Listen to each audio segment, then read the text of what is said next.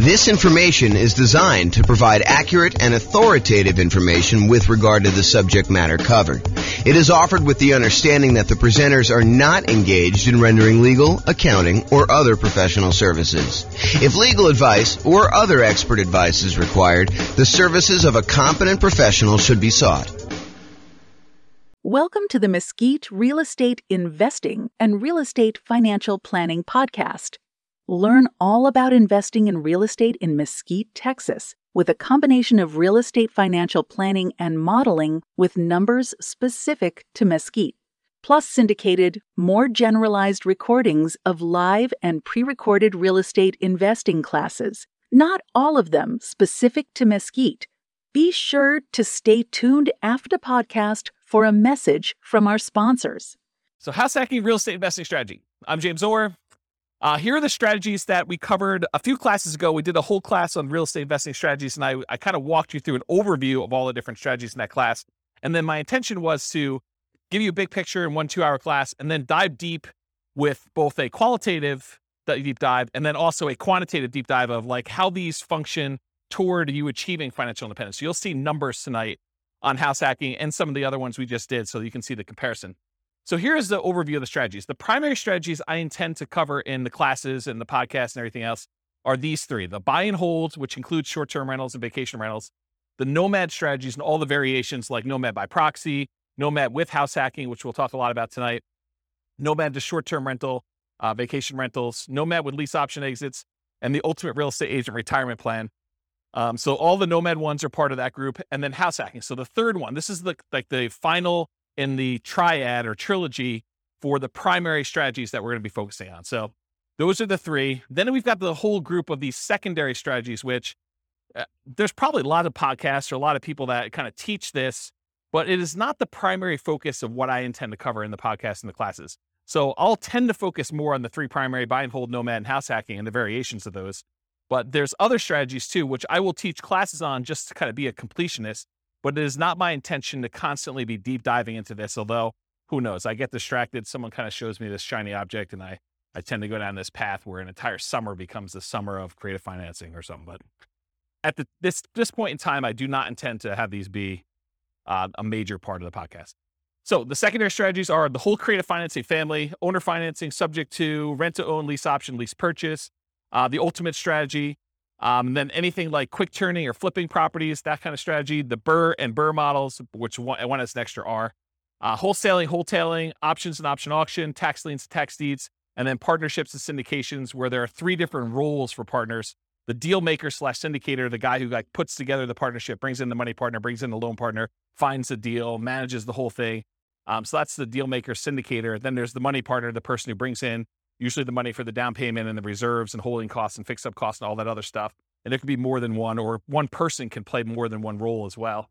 And then the loan partner, the person who actually signs for the loan or gets the financing for that. So those are typically the three roles of a partnership. And we'll go into some detail about those. The classes coming up for these, because I've got classes for all of them. I got a creative financing, quick turn, BRRRR, wholesaling, options, option auction, tax liens, tax deeds, and partnerships. Those will largely be in the similar format to what tonight is. So we'll do that. And then the things I'm not covering, I'm not going to cover real estate investment trust. Just go talk to a stockbroker and buy a real estate investment trust. Not going to do a whole class on that. And if people are asking like, well, what about probate? What about short sales? What about foreclosures? What about pre-foreclosures? Those are sort of included as sub kind of characteristics of other strategies. Like a lot of the creative financing stuff, it has to do with pre-foreclosures and to a lesser degree foreclosures. And then a lot of the fix and flip ones are probably foreclosure type properties and stuff like that. So I'm not going to do separate classes on those, at least not right now as part of this series, but that's the thinking right now. Any questions on real estate investing strategies and what we're covering? I'm just like going off tonight. I'm just like in the zone, looking out the window and teaching. So if you guys have questions, let me know. All right, cool. All right, so house hacking. So let me just cover right up the top. There's no slide for this, but I think this comes up a lot when people hear me talk about nomad or they talk about house hacking. Nomad and house hacking are different. So nomad, if you remember, is sequentially buying owner-occupant properties. You buy a property as an owner-occupant, you move in, you live there for a year or more, but you have to live there usually for at least a year because that's the agreement you have with the lender. So you move in, you live there for a year. Then at the end of the year, you convert that property to a rental and you move into the next property. And you repeat that process until you acquire as many rentals as you want. There's technically no limit for the loan except for your ability to qualify. So it's not like you can get 10 and then you're done. If you're doing conventional financing as an owner occupant, you can do 11, 12, 13, 14, 15. Where if you're doing regular non-owner occupant, you usually get cut off at 10. So there usually is a hard limit. And that limit has changed over the years. It wasn't always 10. It's currently 10 right now. And who knows what the lending policy will change in the future. It might get more lax. It might get more strict. You never know. So the difference between nomad and house hacking. So nomad, you're buying property sequentially. You're buying them as an owner occupant, moving in, converting them to a rental, and you're just repeating that process. House hacking, on the other hand, is where you make use of a property that you're already living in. You're either buying a duplex and renting out one half, you're buying a triplex and renting out the other 2 units, or you're buying a fourplex and you're renting out the other 3 units, or you're buying a property and you're renting out the rooms, or you're renting out the garage, or you're parking an RV and you're either living in the RV and renting out the house, or you're renting out the RV as an Airbnb or something like that. The idea, though, is you've got an existing owner-occupant property and you're making use of getting income from the property that you're living in. So house hacking really is a strategy for people to get income from properties that they're living in. You can combine nomad and house hacking. You can buy a house as an owner-occupant, move in with the intention of moving out in a year, converting that one to a rental. And while you're there, you can have roommates for the property that you're living in. So you can almost use the roommates as a way for you to save up your down payment to buy the next property. It's one way to think about it. Okay. So house hacking is similar in many ways to nomad because you're doing owner occupant properties. And so all the financing and a lot of the risk profile is very similar. Most house hackers are trying to reduce, or in some really ideal cases, completely eliminate their housing expense. With Kevin, you said you're doing house hacking right now. Are you able to get to offset your housing costs completely?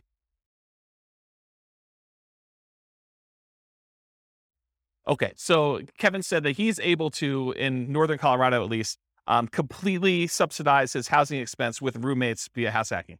So he's combining house hacking and nomad at the same time, but you're doing the house hacking, you're able to basically live for free or very close to it. I think you said you were up 100 last year and you're down 100 this year. So your actual cost out of pocket now is $100 to live. Yeah, so that's amazing. So most house hackers are trying to reduce or completely eliminate their housing expense. Mathematically, though, if you really step back and you think about it, you just kind of think about like this whole thing is a big black box with numbers in and numbers out. House hacking looks almost identical to getting a side hustle, right? You could, instead of renting out a room for $700, you could just get a side hustle for $700. It looks the same. And then you don't have someone living in your house. But the nice thing about house hacking is if you've got extra space in your house and you're willing to put up with a lot of the inconveniences of having people there, there's some pluses, but I think a lot of people think that there's some inconveniences with it. But if you're willing to do that, you don't have to go get the side hustle and do the extra work. So you don't have to go out and put in hours in order to trade for that. And you can actually get some extra income from doing it. So when we do the modeling, though, in the Real Estate Financial Planner software, I model it like a side hustle. So all I basically say is during the period that you're house hacking, you tell me I got 1 roommate, 2 roommates, 3 roommates, whatever it is. And I take the roommate rate and I say you've got an extra income source. So it's an extra job in there that brings in whatever it is, $650 a month or $1,300 a month. And so mathematically, it just appears as though you have extra income on the owner-occupant property. You've got all your normal expenses on the property you have, but then you're getting a rebate on that from the extra income source. Does that make sense? Okay. Let's see. So usually house hackers, by trying to reduce or completely eliminate their housing expense, it allows them to, one of two things.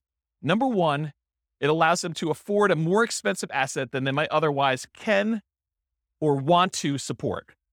So it could be, they buy a duplex, which is more expensive than they normally want to buy as a house. But because they're house hacking one of the units, they can afford to do that.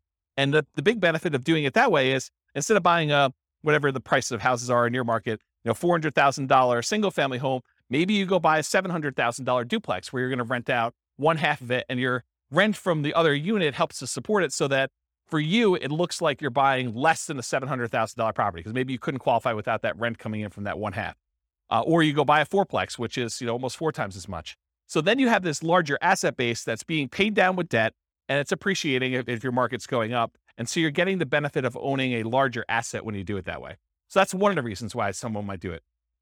Or they can get the rent coming in from their property. Like let's say you're renting out a couple bedrooms, you could take that extra income and instead of buying a larger house than you can afford, Now you can take that extra income and you can use it to invest in something else.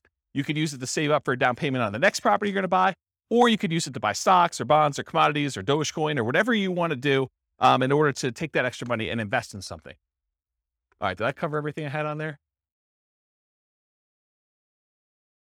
Oh, I do need to say this. So just because house hacking does allow you to buy these larger assets like a fourplex or something, you still need to qualify for the loan. So you can't just go out there and say, oh, I'm going to go buy a $5 million house and try to rent out the rooms. You need to qualify for the $5 million house to do that. And the benefit of doing like a duplex, triplex, or fourplex is that most of those are going to come where they're rented, or at least they've got the likelihood that you're going to get rent on them. And those rents could be used to help you qualify for the property when you're doing your acquisition. It is much harder to qualify with the roommate thing. Although if you have roommates that you are in your current property, your lender will oftentimes allow you, if you're going to take those roommates with you, to continue to use those as part of your qualification process. So be aware that that is also a possibility too. Okay. Any questions on this? We good? All right, cool. Exceptions. So tonight I'm going to go over a whole bunch of things in your handouts. You guys got this real estate investing strategy profile thing. So you'll be using this to kind of characterize the house hacking strategy. And you may be saying, James, you described this thing as whatever it is, but really, can't you do this? And the answer is yes. There's lots of exceptions to what I'm going to say. I tried to use the most general case, but there are lots of ways you could say, but can't you sort of do it this way? Yes, you probably could. It may be unusual, and so I'll try to stick to what's most common, but there are exceptions to a lot of these things. So beware, just because you don't think there's a chance that X can happen doesn't mean it won't happen.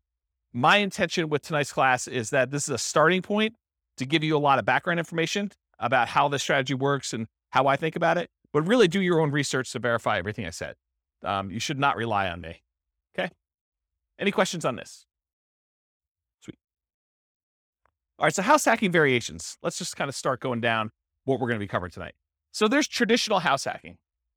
When you have traditional house hacking, you typically go buy a house, single family home as an example, and you're usually going to put 0% down if you're going to get a VA loan. And VA loans allow you to buy single family homes, duplexes, triplexes, or fourplexes. They require that you be a veteran. So you have to have served in the military and have veteran benefits, VA benefits. And you could use that up to a certain limit. You're not limited to just one. You're limited to the actual the benefit you have from the VA. So you could possibly use your VA benefit for more than one house if you happen to be in an area and to find a property that's inexpensive enough. Or if you sell your VA property, then you can reuse your benefits, although it's a little bit more expensive to use them on a second time. So VA is usually a specific loan program that you have to be a veteran to get. It's a nothing down loan program. Instead of having PMI, private mortgage insurance, which private mortgage insurance is an insurance that the lender requires you get when they make you a loan where you put less than 20% down, it protects them in case you default. So they basically said, hey, listen, if I'm going to let you put 5% down on a property, then I want to make sure that you pay a third party insurance in case you default as the buyer on the property. I want to be protected. Okay. So in those cases, PMI protects the lender. With VA though, there is no actual PMI with VA. Instead, they charge an upfront funding fee. And you could choose to pay your PMI as one lump sum upfront fee, but VA is a special case where the Veterans Administration actually charges you an upfront funding fee, which is part of their insurance that they use in order to make good on any loans that go bad when the VA guarantees it with the banks, the local banks that are doing it. So if you're going to go buy property, you could do 0% down for VA, and that's one of the two loans that you can do for multifamily. So if you're not a veteran, you're going to have to do this other one if you want to buy a duplex, triplex, or fourplex. But basically 0% down is the VA loan, or you could do a 3% down conventional loan. And these loans are all on your sheet here. What does the top of the sheet say? Loan type mortgage insurance comparison. So there's a little spreadsheet here that shows you all the different loan types if you got that handout, and it shows you all the different ones. So you can follow along on that one if you want to take any notes. So 3% down is another conventional loan program. It requires PMI for doing that. And there's two different options that I have on there, although there's a third lump sum upfront fee. You can either pay it monthly, the PMI, or you can choose to have the lender pay it for you on your behalf, and you are voluntarily taking at a higher interest rate instead. So think of it this way. You guys know that if you wanted to go get a loan, you could tell the lender, hey, listen, what are the rates today? And they tell you 5.5%. You say, well, what if I wanted to pay you? Could I buy down my interest rate? And they say, yeah, you could pay us 2 points, whatever 2 points are in the loan, and we will allow you to have 5.375 instead of 5.5. So you could buy down the interest rate like that. Well, what most people don't realize is it works in the other direction too. You could say to the lender, look, interest rates right now, if I'm not paying any points, is 5.5.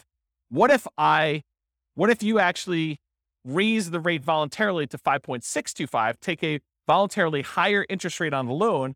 The lender would then give you a credit back, which could then cover some of your closing costs. Not your down payment. You always need to have that 5% down or 3% down or 3.5% down, that you can never get rid of the down payment portion of it. But some of your closing costs, the lender can contribute. So it could pay things like title insurance or your prepaids on, your insurance or things of that nature. So it can pay some of those things in advance as part of your prepaids, as part of the closing costs. So you effectively end up coming to closing with less money by voluntarily taking a higher interest rate, which means your payment's going to be higher. Okay, so that's one option. Okay, so getting back to this, so there's usually different down payments. 3% down is one of the conventional loans. There's really 3 types of ways to pay PMI: lump sum upfront, which I don't have on that sheet. There's lender paid, and I show you the difference of the interest rates between lender paid, or you can pay it monthly. And you can do that until usually the loan gets to an 80% loan to value. And then at that point, it usually drops off, except with FHA. FHA, the PMI never drops off. Okay. So the next loan is that 3.5% FHA. So 3.5 FHA financing. There is both an upfront fee and also monthly PMI for FHA, and the PMI on FHA never goes away. So it's there for the life of the loan. Not even when you get down below 80% loan to value, the PMI doesn't go away at all. The benefit of using FHA, though, is with FHA loans, you could buy duplexes, triplexes, or fourplexes with 3.5% down. You have to owner occupy one of the units. These are all owner occupant loan programs. Okay. So you can buy single family homes, duplexes, triplexes, or fourplex with FHA, all for 3.5% down, or 5% down. There's a 5% down conventional loan program. Again, it's the same PMI options as a 3% down conventional program. You don't need any special, veteran benefits or anything to get those. And that's typically what most clients are using to do Nomad. They're using 5% down. Okay. So traditional house hacking, down payments are usually going to be 0, 3, 3.5% for FHA, or 5. And the 0% down is usually VA. And so if you're doing multifamily, it's going to usually be the 0 if you got VA benefits, or 3.5 if you're doing FHA. In traditional house hacking, it could be single family home with roommates, including what I call non-conforming duplexes, triplexes, and fourplexes. What's a non-conforming duplex, triplex, or fourplex? Anyone have an idea? So an example would be a walkout basement. So in other words, you have a part of your unit that's technically not a duplex. It's not listed in public records as a duplex, but it's sort of set up where it feels a lot like a duplex, where you can have a completely separate living area, like a basement that has a walkout where they can come and go as they please through the back door. Maybe you set up a kitchen unit down there against, a lot of times against regulations of the county or the city that you're living in. Or maybe you just have like a kitchen set up but no stove. You have like a little mini fridge and a little mini bar sink area. And they use like a little hot plate in order to cook their meals. So it's not technically a duplex, triplex, or a fourplex. It's not listed in public record as that. It's not zoned for that, but you're sort of using it like that. A lot of people, there's some people that have converted these up-down bi-level plans where you walk in the front door and they added doors right before the stairs so that now they have an upstairs and downstairs. So you walk in, there's a little landing area, and if you go to the left, there's a door that goes upstairs with its own unit. And if you go to the right, you open the door, there's a staircase that goes down to another unit. And some people have converted these to non-conforming duplex units, and they kind of rent out both of them. Okay. So you could do the single family home with roommates, or this non-conforming duplex, triplex, or fourplex from the single family homes. Or you could do legitimate duplexes, triplexes, fourplexes, actually zoned multifamily property where there's a unit, there's 2 addresses, it's zoned that way in public records. Like there's 2 different utilities, 2 different electrical boxes, 2 different water lines going, and so on. There's also slight variations on these, like additional dwelling units, where you have a single family home with its own like mother-in-law suite or a multi-generational property. There's a whole builder now that's kind of catering to this group. They've got a whole bunch of new construction properties where they have 2 front doors, and one of them is like an intergenerational suite. There's a door that you can close between the units so they still connect, but they're technically 2 separate units. They have 2 kitchens, 2 sets of living areas, 2 bathrooms, all that stuff. So it's like a duplex, but it's still technically a single family home, which is an interesting product. So if you have a single family home, or even a duplex, triplex, or fourplex, you could rent out rooms in your unit, in like your actual side of the duplex. You could rent out rooms in addition. It is harder to buy more than one duplex, triplex, or fourplex. So if you were thinking, oh, James, I'm going to combine this house hacking thing you had with Nomad, and instead of buying single family homes every type of property, I'm going to buy fourplexes. So I'm going to buy 10 fourplexes, and I'm going to do that strategy. What's the challenge with that? Why can't you go buy 10 fourplexes easily? Anyone know? The financing. So if you have a VA loan, you could go buy 1, maybe 2 if you didn't use all your VA benefits to buy 2 duplexes or 2 fourplexes sequentially. You buy 1, you live there for a year, you convert it to a rental, you move out, you buy the next one. And if you have a little bit left over in your VA benefit, maybe you could do a second one with that. But then once you get beyond 2, this is like an ideal situation where you're able to find one cheap enough that you didn't use all your benefits. After you've done the 2 though, let's say you want to go buy a third one. What's the financing you can do in order to do that? FHA. So FHA is the only other one you could do to buy triplexes, duplex, triplex, or fourplexes. You can't do the conventional one with low down payments, like a 5% down. So if you wanted to go do a low down additional unit, then you could do your FHA. What's the problem after you get your 2 VA ones? That's really a stretch to do. It'd be really hard to do. And that third FHA one. Yeah, you can't do more than 1 FHA loan. There's some really weird exceptions, like if you move more than 100 miles away, or you had one and you inherited one from your parents because they died and you kind of took over the loan or whatever it is. But they don't usually want to give you 2 FHA loans. There's some really rare exceptions, but for the most part, it's going to be very, very difficult for you to be able to do 2 FHA loans. So it's going to be really hard for you to buy that 4th duplex, triplex, or fourplex if you're trying to do this in series without putting a lot more down.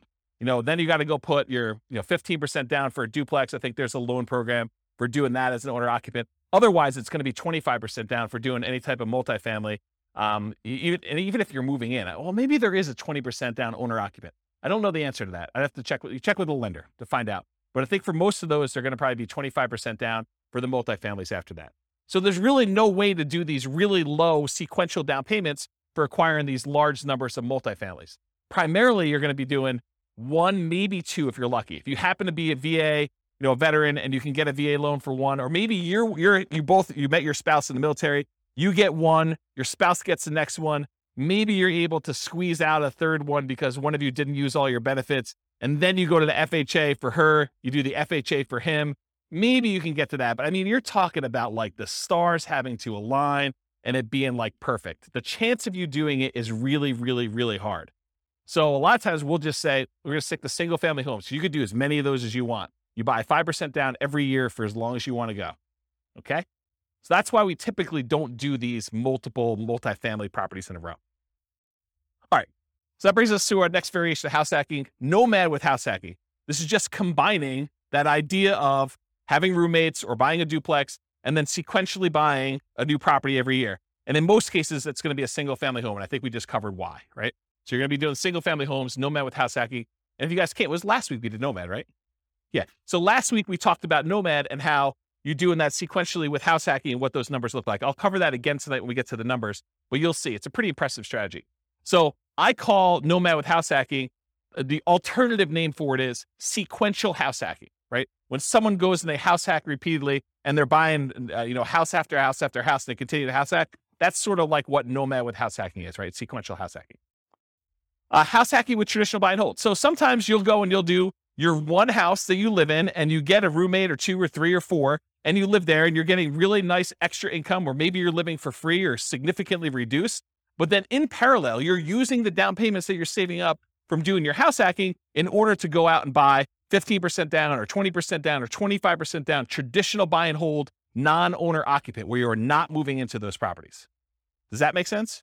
So this is like you go and you get yourself living for free so that you can build up these down payments really quickly. And then you're acquiring 20% down or 25% down or 15% down with PMI, or like non-owner occupant properties as quickly as possible in parallel. So that's house hacking with traditional buy and hold. And then the last one is house hacking with short-term rentals. If Kevin wanted to, he doesn't have to have roommates in his property all the time. He could have opted to keep a room or an ADU, additional dwelling unit, or the mother-in-law suite or whatever he had, and actually choose to Airbnb them out to someone. And he could have people there on weekends and holidays and stuff like that instead of having roommates all the time. And the economics are you typically get higher rates than you get for having just long-term roommates, but there's more work involved and more upkeep, and you tend to have a little bit nicer property in some cases. Not saying Kevin's is not nice, but like that's how it typically is for Airbnb, although there's lots of variations from what I imagine. So, okay. So that's house hacking with short-term rentals. There's another variation of house hacking with short-term rentals, and that is the idea that you're house hacking with your roommate sort of situation or that extra unit that you're doing.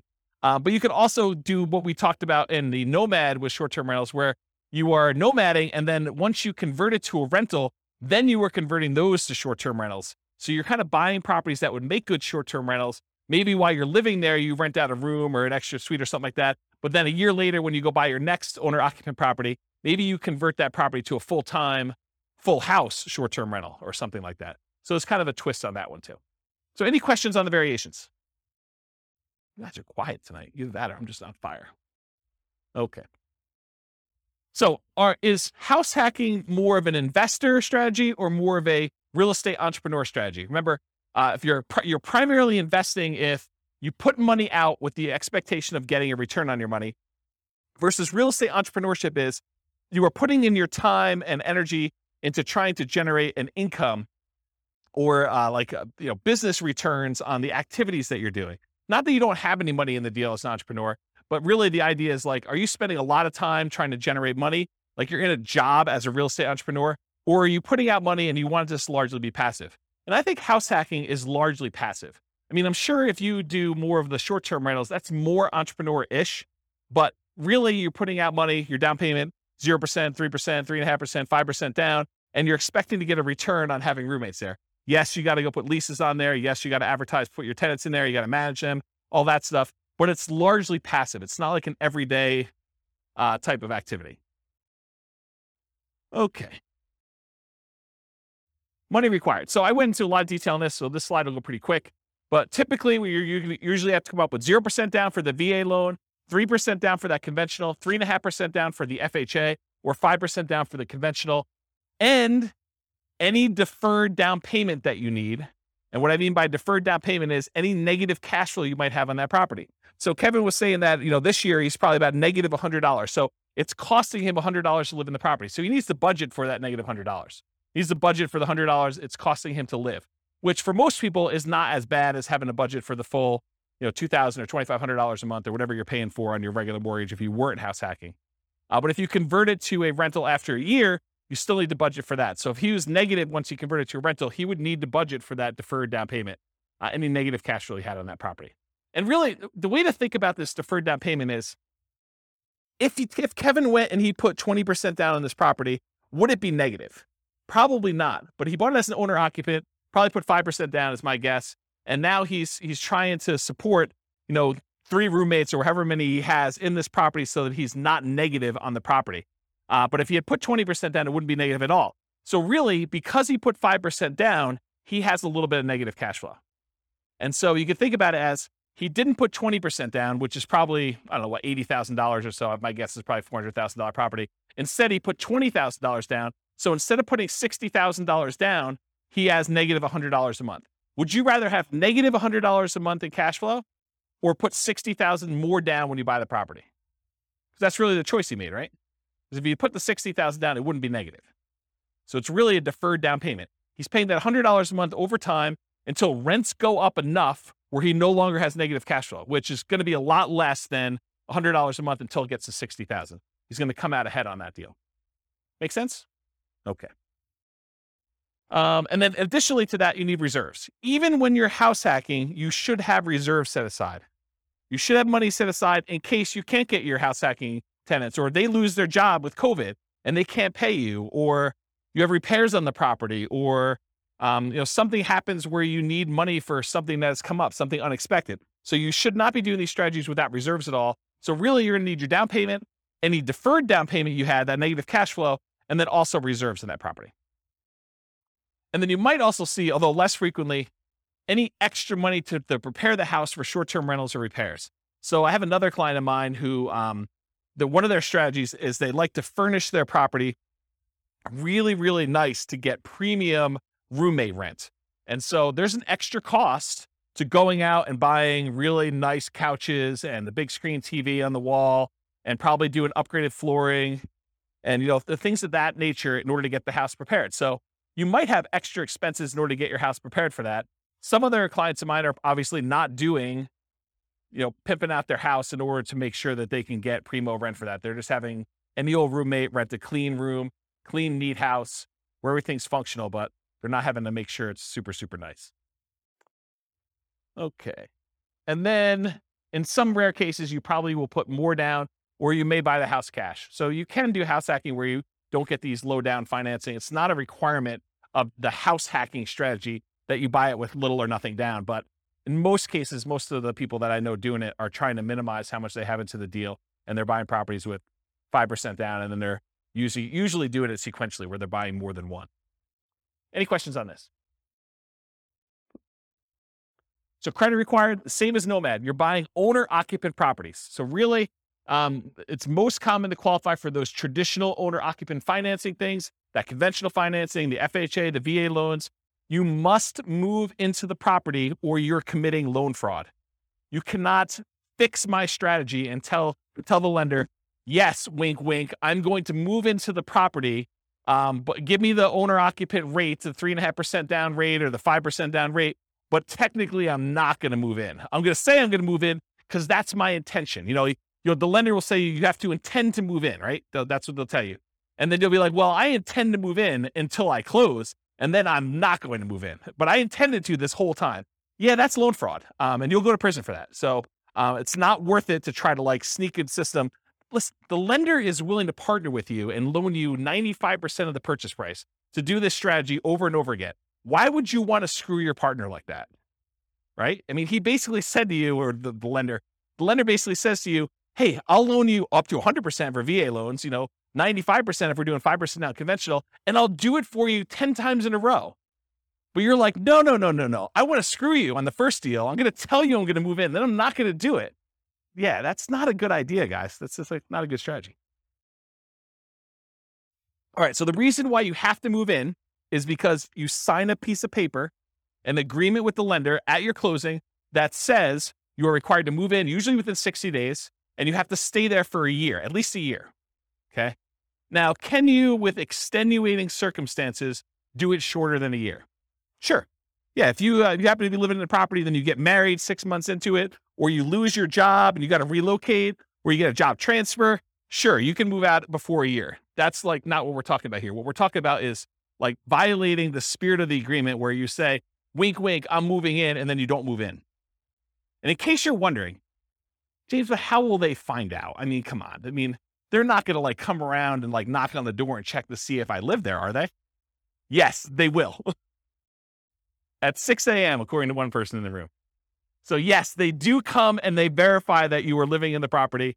They spot check it. It's not like every single one's going to do it, but they will do that. Okay.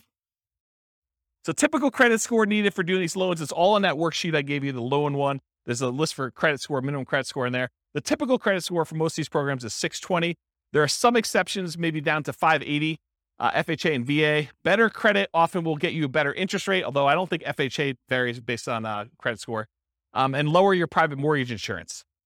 So with the exception of FHA, I think both the conventional loans, your rates can get better depending on what your credit score is, and your PMI payment will also get better. There'll be less if you have better credit score. Okay. So it helps to have a higher credit score. It's something for you to work on and strive for. Less common situations, if you're buying without a loan, a credit score is not required. So if you're paying all cash, it doesn't matter. But in most cases, you're going to need a credit score in order to do this. And realize that credit score requirements can change over time. So do check with your lender. Don't come to them and say, but James told me in class that I could do this with 620. you're required to give me that loan. No, that's not how this works. The lender will tell you what is required to do your loan, and then that's the rule you need to kind of do with. It doesn't matter what I say. Okay? Any questions on that? Sweet. All right, so here are the Fannie Mae regulations for qualifying for a loan and how they look at rents on your owner-occupant property. So I'm going to read this to you, and then I highlighted in red the section that talks about how they deal with house hacking. So the title of the section is Treatment of the Income or Loss. The amount of monthly qualifying rental income or loss that is considered as part of the borrower's total monthly income or loss, and its treatment in the calculation of the borrower's total debt-to-income ratio varies depending on whether the borrower occupies the rental property as his or her primary residence. Principal residence, what it says, okay? And then here's a section that applies. There's another section which is when you are not talking about your primary, which I will not read. But since it's a class on house hacking, I do want to read this section to you as to how they qualify you for the loan. So if the rental income relates to the borrower's principal residence, and then there's 2 bullet points. Bullet point number 1, the monthly qualifying rental income, as defined above, it's before this section, must be added to the borrower's total monthly income. So if you have positive income coming in from this property, they add it to how much you make. The income is not netted against the principal, interest, taxes, insurance, and HOA of the property. That's what it says on there. The full amount of the mortgage payment, principal, interest, tax, insurance, HOA, must be included in the borrower's total monthly obligations when calculating the debt-to-income ratio. So what they basically said is any rent you get on the property counts as income to you. It's like what I just told you, where it's like a job. It's like a side hustle. So if you're getting $650 a month from a roommate, it assumes that you're making $650 a month extra as income.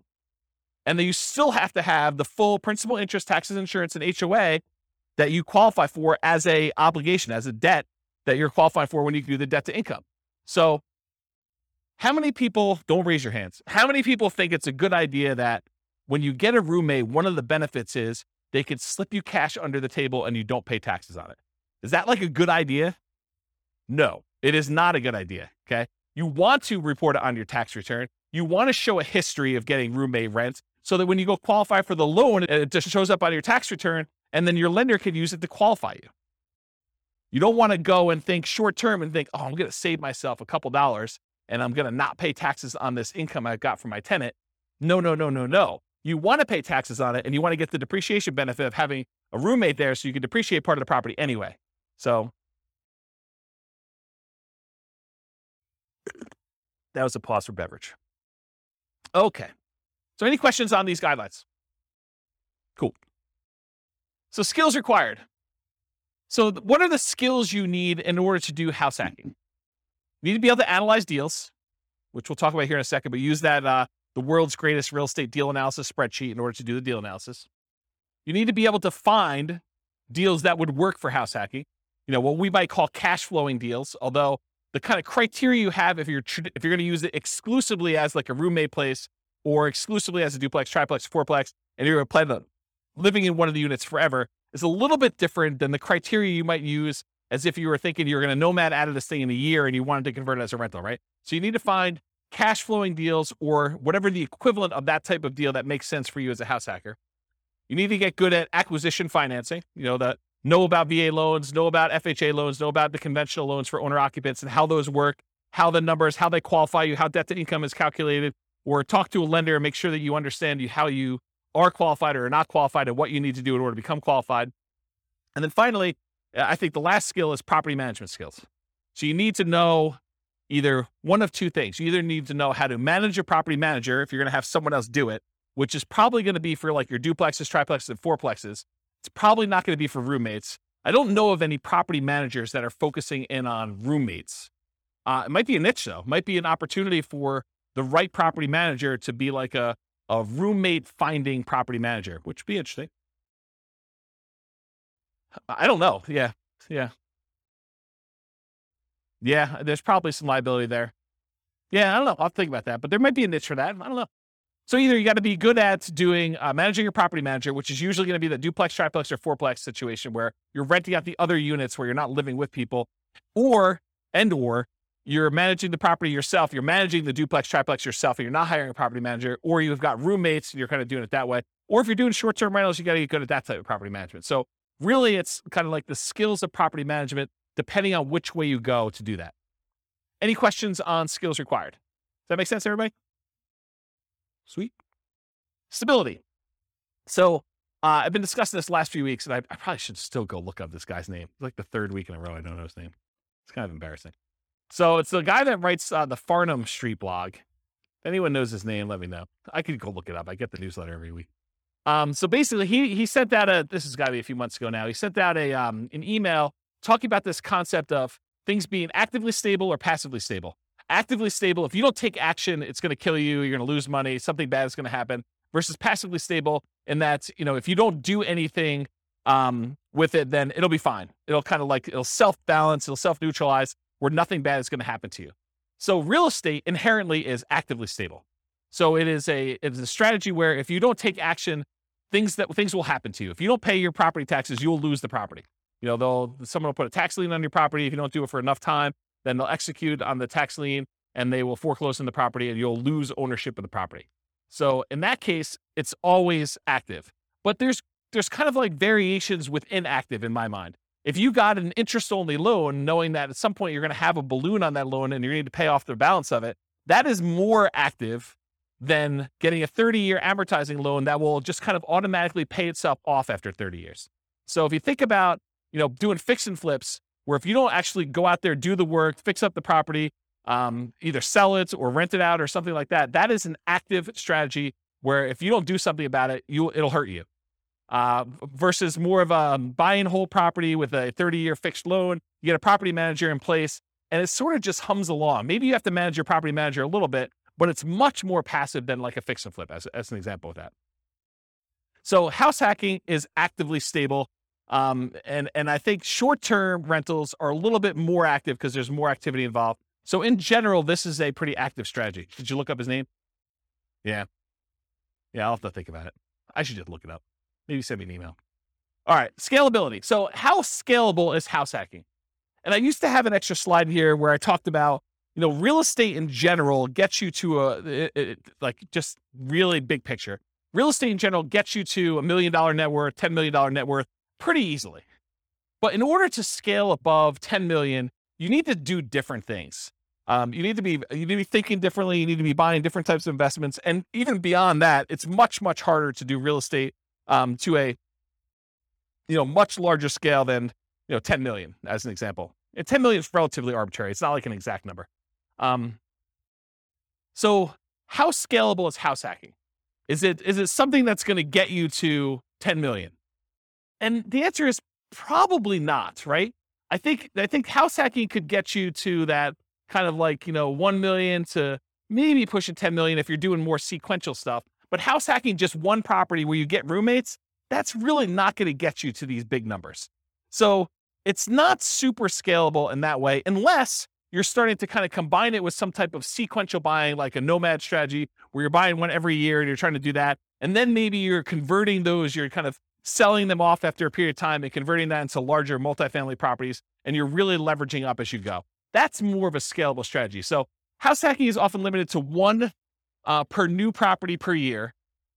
And as soon as you're repeating the process as a nomad with house hacking, I think I talked about that, like if you're going to do that. And then from that perspective, it's hard to scale because you're only able to do one a year. If you had an unlimited amount of money and you were buying properties where you're not moving in, you could buy 10 a year. But with house hacking, you got to buy one per year. And that's one of the reasons it's not super scalable. It could increase speed with short-term rentals, where you could buy a second home with 10% down in parallel every year. You could also do it where you're buying traditional 15% down, non-owner occupant, 20% down, or 25% down, non-owner occupant in parallel as well. But from another perspective, it actually is more scalable because it requires less down payment. Instead of having to come up with 20% down, you can come up with 5% down. So from a down payment perspective, it seems like it actually encourages scalability because you can acquire more properties with less down payment. So in that way, it's more scalable. But in general, I think it's one of the slower strategies at first, although it does help you also build up down payment. So I don't know, there's that to be said. Any questions on scalability? Cool. Risk exposure. So overall, I think house hacking is medium risk, is considered a medium risk type of investment. And for the last 3 classes or so, buy and hold, Nomad, and house hacking, I've told you that all three of those are pretty much medium risk. So you're like, is everything medium risk? No. And we're going to find out. There are other strategies we're going to cover in future classes that I think are different risk levels. But for the last three, they all kind of have very similar characteristics because they all include these risks. Although house hacking and Nomad probably have an additional risk, which is this first one, amplified returns. When you put a little amount down, the returns you get are amplified. If you have $100 a month cash flow and you only put $0 down, that seems like an infinite return, although it's really, really hard to get an actual infinite return without reserves and other stuff like that. So, but the idea is that you have amplified returns. So a positive $100 seems like an infinitely positive return. But if you have negative $50, that is also negatively infinite. So it's amplified in those directions depending on what you do. Whereas if you put 20% down or 25% down and you have a slight increase or slight decrease in rent, or you have a repair, because you have so much more invested, those returns get muted. They get softened a lot more. And so they're not as radical in either direction. So it can go both ways for these amplified returns from the small down payments. In addition, another risk is the increased likelihood of negative cash flow or deferred down payments with these small down payments you're making. So by putting 0% down or 5% down, you have a much greater probability of having some negative cash flow on a property or deferred down payment. If you had put 20% down or 25% down, the chance of you having negative cash flow would be much, much lower. Okay. You could have the risk of your price declining during ownership. Property values do not go up, even though Kevin says they always go up.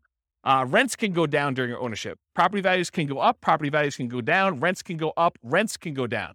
If this is the first time you're hearing about that, don't be surprised.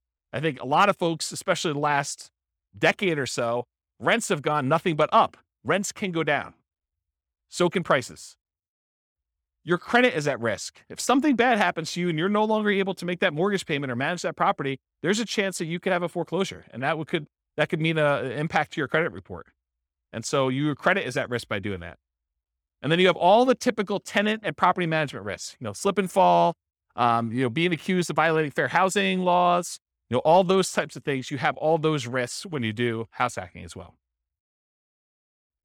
You could argue that there's slightly more risk with short-term rentals, vacation rentals, but I think that is offset by the higher income you get from vacation rentals.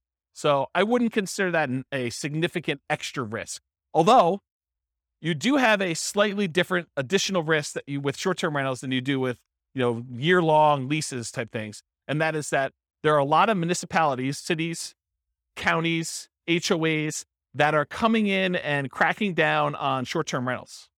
And they're saying, hey, we are not allowing short-term rentals anymore. So I think there is an additional risk that you could see your short-term rental go from something that you were able to operate to something you are no longer able to operate because your HOA or your city or your county came in with additional, more restrictive rules and limited your ability to do that. Does that make sense? Okay. Also, insurance companies. I've heard some insurance companies are not allowing short-term rentals. You need to go get a specialized insurance company to do this. Okay, so profit speed. How quickly do you make money, and what size or magnitude of money do you make at one interval? So with house hacking, you typically can start seeing a profit immediately. That's one of the differences between house hacking and Nomad. Is Nomad, you buy a house, you live there for a year, and unless you're house hacking while you're nomading, you're not getting income on that property for a year. You got to support that property until you go and convert it to a rental. That's potentially problematic if you need income right away. With house hacking, you move in, you can get roommates right away. Of the people that had roommates in this thing, how many have moved in like that day had roommates? Yeah, so like 3 people in the room already had roommates when they moved into their property. So you could be earning money like that instant. In fact, you probably got down payments, security deposits and everything in advance. So you probably got those up front. So with house hacking, you typically start seeing profit right away. Rents and security deposits are typically paid in advance. Short-term rentals while you're still living in the property may increase your cash flow. It's not common with roommates, but using a property manager can slightly delay your time to receiving cash flow. There's usually a delay between when they collect it and when they pay out to you. So I've talked about this in other classes. I'll give you the really short version rundown of this, but this is the return on investment quadrants. So on the left-hand side are cash later quadrants. That's appreciation and debt pay down. Those are the things you get later on when the property value goes up over a number of years. You pay down a loan over a number of years. Your amount of equity you have has usually gone up over that time. So this is usually money that you see over time. And then the now stuff, cash flow and tax benefits. So if you're getting rent from your roommates, that's the money you tend to see right away. And then the tax benefits, which is usually depreciation. You usually see that either in your paychecks because you went and you increased your exemptions, or at the end of the tax year when you get a larger amount back in your refund, or you had to pay in less of the amount that you owed. Kind of that's how that works. So those are kind of how the quadrants work. The ones on top, appreciation and cash flow, those are speculative. You're kind of like market dependent. You're relying on things to go your way, like property values going up or rents kind of remaining where they are or rents going up. And the ones on the bottom, debt pay down and tax benefits, those are sort of like the base of the pyramid where contractually you get debt pay down no matter what the market does. If you get a 30-year loan, you're paying down a certain amount of debt with every mortgage payment, whether you like it or not. Okay, that's what the debt pay down portion is. And then tax benefits, unless the tax law changes, you're getting depreciation for 27 and a half years, whether you like it or not. Okay, so those are the two kind of like baseline ones that are not market dependent. They're less speculative. They're only speculative if you stop making your mortgage payment, or the tax benefits wise, if the tax law changes and you're no longer able to take depreciation. Okay, so we talked about that. Any questions on profit speed and profit size? Oh, I'll comment on size. So the interesting thing about house hacking is it has the potential of bringing in more cash flow than a lot of other strategies.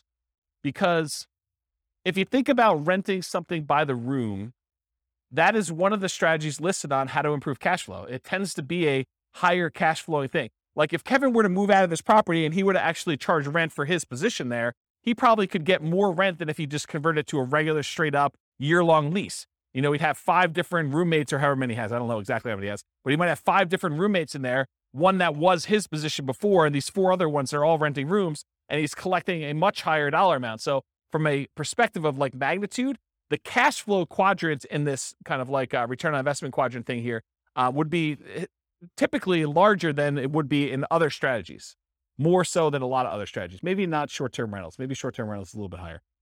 But then otherwise, appreciation and debt pay down are the same.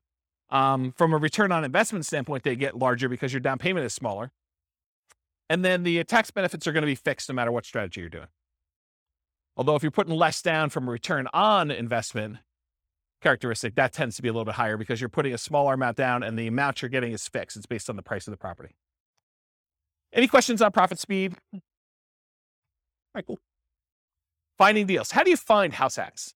How do you go find a duplex or triplex or fourplex or, a room with, a house with additional dwelling unit or mother-in-law quarter? How do you find those? Patience. Yeah, they are harder to find around here. That's true. Although Greeley's got a lot of duplex, triplex, fourplex. Not as much Fort Collins and Level. So the most common methods for finding these, multiple listing service, that's where the overwhelming majority of them are going to show up. In addition to that, you could do for sale by owner. And for sale by owner really breaks down into 2 groups. There's the actively marketed for sale by owners that are going out there, they're listing their property on Zillow, they're putting a yard sign up, they're doing things in order to encourage people to find their property. And then you've got all the hidden for sale by owners. And those you got to find by doing marketing. These are the people that maybe they don't know they're going to sell, or maybe they haven't told anyone they're going to sell, but they want to sell, or they'd be open to selling.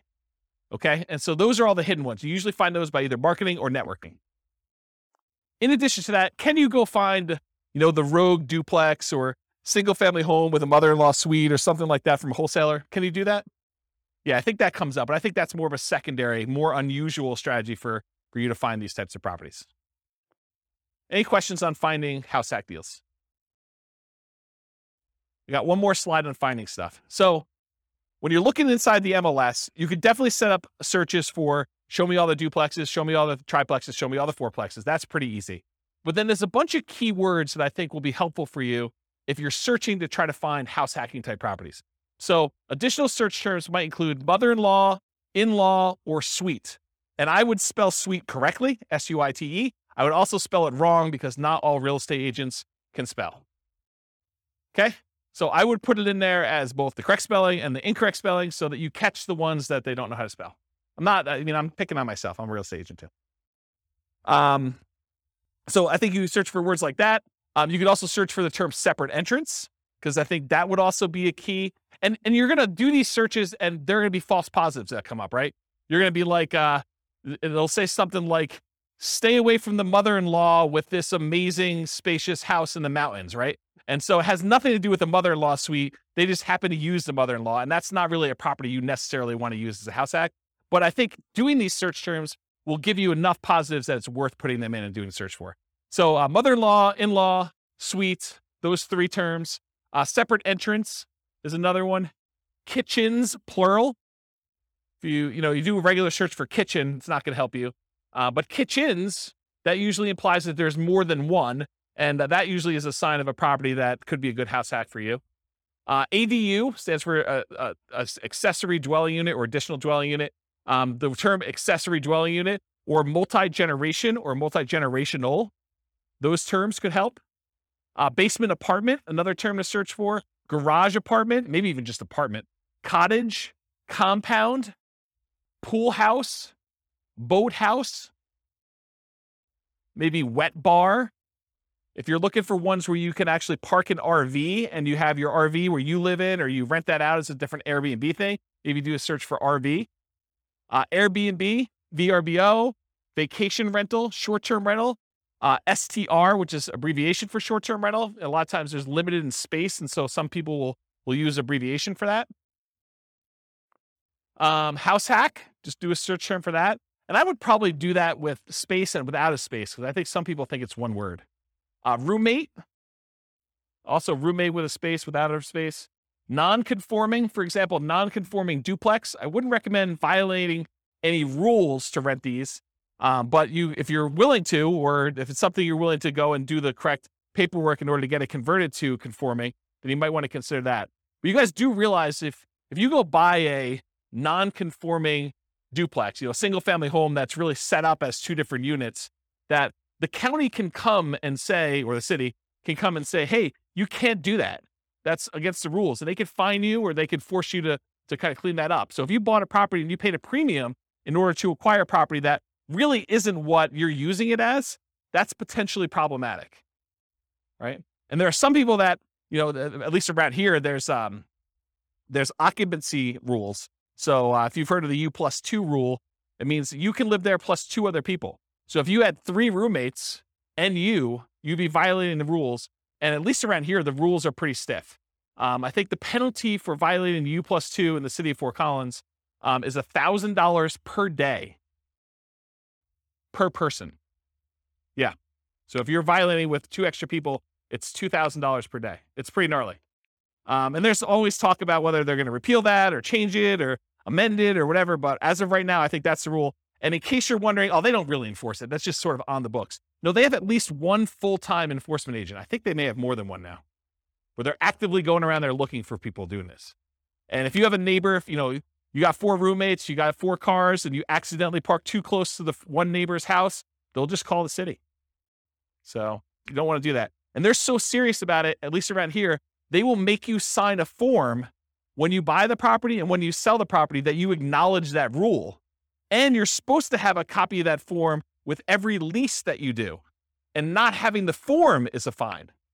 So if you do a lease in the city of Fort Collins and you don't have that form, then you're violating it. And if they find out, they can charge you a fine for not having the form that says there's a U+2 law and that you agree to abide by it, for not having that if you don't sign a lease with it. Okay? So just be careful about this non-conforming stuff. Don't think to yourself, hey, there's this 8-bedroom house. I'm going to get 7 roommates, and this thing's going to be amazing. Maybe not. Maybe not. Might not work out the way you planned, okay? So definitely check your zoning regulations and your occupancy rules in your city that you're doing that for. Any questions? Is this helpful, this little list for doing stuff? All right, cool. So if you're going to go analyze a deal for House Hack, go download the spreadsheet, realestatefinancialplanner.com/spreadsheet. You can download it and do house hacking analysis.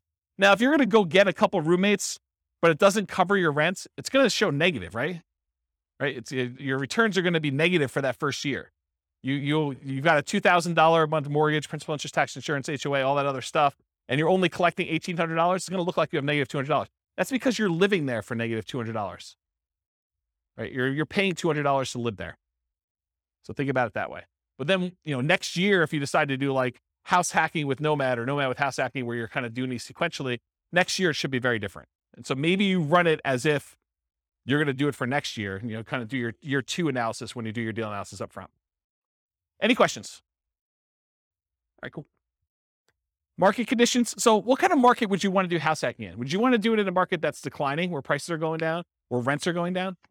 Probably not. So in an ideal world, you want markets with good cash flow and markets with strong appreciation and rent appreciation. It is challenging in markets with significant negative cash flow, although I'll tell you, house hacking sure helps. And markets with no or negative appreciation or rent appreciation. It's a little bit harder to do in those markets. Any questions on market conditions? Accessibility, availability. In many markets, there are plentiful deals for you to select from the MLS. So it's really just selecting the best one, right? You get to look at a lot of them. You get to decide which one's going to make the most sense for you. In some markets, you're sifting and sorting, trying to find the best of the best, right? Like all the deals are positive 10% cash on cash, and you're trying to find the best 10% cash on cash deal, or one that's got a little bit better. Or maybe you're making trade-offs for location or for condition, or things that are like second and third tier. And in some markets, like our market, it's really, really, really hard to find properties that have positive cash flow right now with where interest rates are, where prices are, where rents are. And so a lot of times that takes the front driver's seat, and then you're making secondary selections based on, location or something like that. You're like, look, this is the closest we have to not being significantly negative cash flow. So of the ones that are available in this part of town or this sub-city or whatever we're doing here, let's go pick the best location in this new construction neighborhood as an example. So it's sort of like that when you're in these markets like this. Okay. Interest rates may be a significant factor whether properties will cash flow or not. It's much harder to cash flow at 5.5% interest rates than it was at 3.0. Just much harder. Owner-occupant REITs can help over traditional buy and hold. So with traditional buy and hold, most of the time we're putting 15% down, 20% down, 25% down, and those are non-owner occupant rates. If you look on the spreadsheet here, it shows you the non-owner occupant rates are like, 6.625 versus 5.5 for the owner occupant 5% down. So pretty significant increase in rates when you do owner occupant versus non-owner occupant, at least right now. And that typically holds true over time, but rates vary every day. They can go all over the place.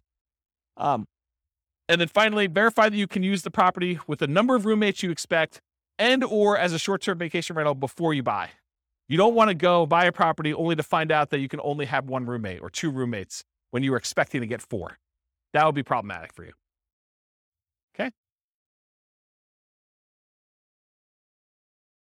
Any questions? Cool. Can you use your retirement account to do house hacking? Can you go get a self-directed 401k or self-directed IRA account and use the down payments, use your self-directed 401k or self-directed IRA in order to do down payments to buy like house hacking properties? No, it's self-dealing. So you're not able to do that. So not something you can do there.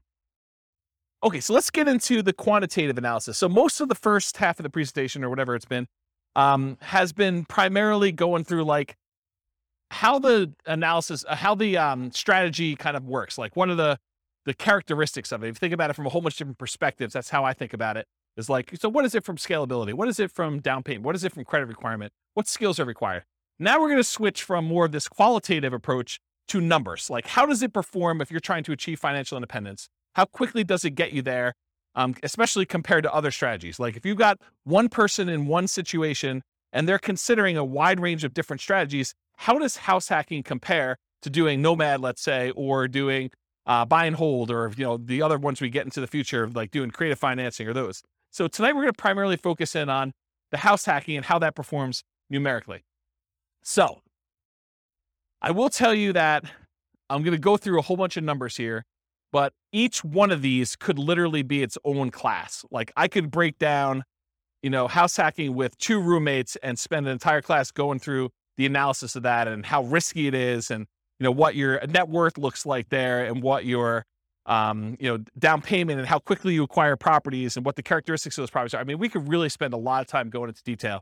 I chose to focus on months to financial independence. So how quickly you get to financial independence with my strategies, with all the strategies, so that I could sort of do a fast run through quantitative analysis on a bunch of different strategies rather than getting slowed down by looking at one really, really deeply. But I probably am going to do more full classes on individual strategies or sub-strategies and where we really dig into stuff so that you can understand the nuance. Because once you decide, hey, I want to do this Nomad with house hacking, then you really want to know about that one. And it doesn't matter all these other variations as much anymore. Just that, hey, look, this one looks really, really good. Let me learn about that so I can implement it, right? So we'll eventually probably do full classes on those. I will point out it's naive to generalize these results. So these are the results with very, very specific assumptions. We're going to go over like the details of what this person is, how much money they have, how much money they make, what their goal is in financial independence, the types of properties they're able to get in their market, the interest rates right now. But any of these things change, all things are off. Like you cannot just assume this one is always better than the other one. That can change depending on what the assumptions are when we do this. So we're primarily going to focus on house hacking, 5% down payment with PMI. I didn't do the 0% down. I didn't do 0, and then you go to 3.5, and then you go to 5, and you do 5s. I mean, this is why these could be like full day seminars for like this whole thing. I just said, let's stick with 5% down payment with PMI. It's the one that's on your sheet, conventional loan, monthly paid PMI, if you're kind of wondering.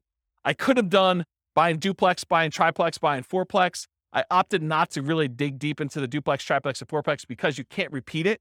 So I could have done, you bought one duplex or one triplex or one fourplex, but there's so many variables in doing that. I had to put a stake in the ground and just try to do as much comparisons of some of these as we could, but I decided not to focus in on duplex, triplex, or fourplex and what those look like. But I did vary your roommates, whether it's worth getting 1, 2, 3, or 4 roommates and what impact that has. And I did vary the loan. If you're doing buy and hold in parallel and you're putting 15% down with PMI or 20% down or 25% down. And so those will be there as well.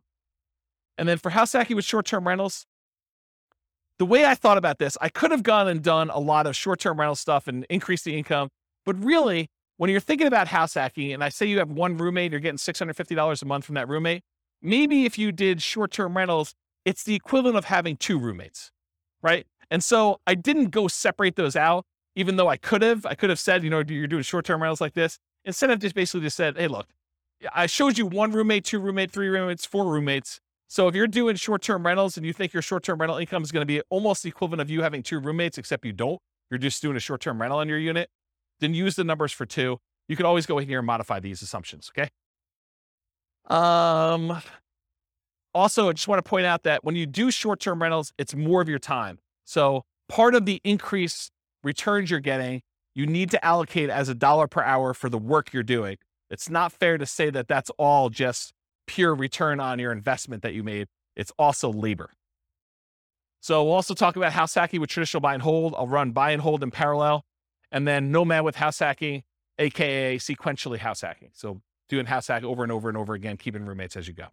All right, so I got to define for you what financial independence is so that you know how we know if they have achieved it or not.